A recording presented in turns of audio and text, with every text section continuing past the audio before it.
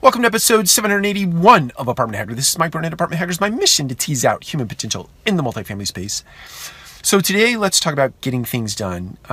Many times, I think many of you, if you're like me, you tend to overthink things. You tend to overanalyze things. You tend to create a number of different scenarios or a plethora of scenarios of things that could go wrong, things that could go right, and so on and so forth, and you never get started.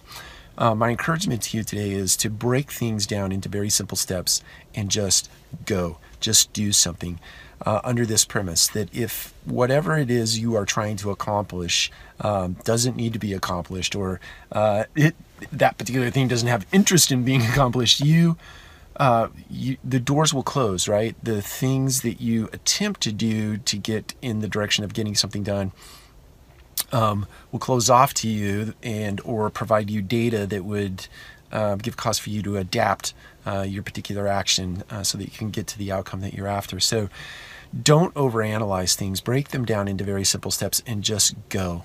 Pick up the phone and make that call, or walk down the hall and have that meeting, or send an email with that question that you're thinking about. And don't worry about all the little things that go off in one's head, all the self-talk that goes off in one's head. Just act, and then get data points that allow you to adapt your plan and take a next step and a next step and a next step. So take care.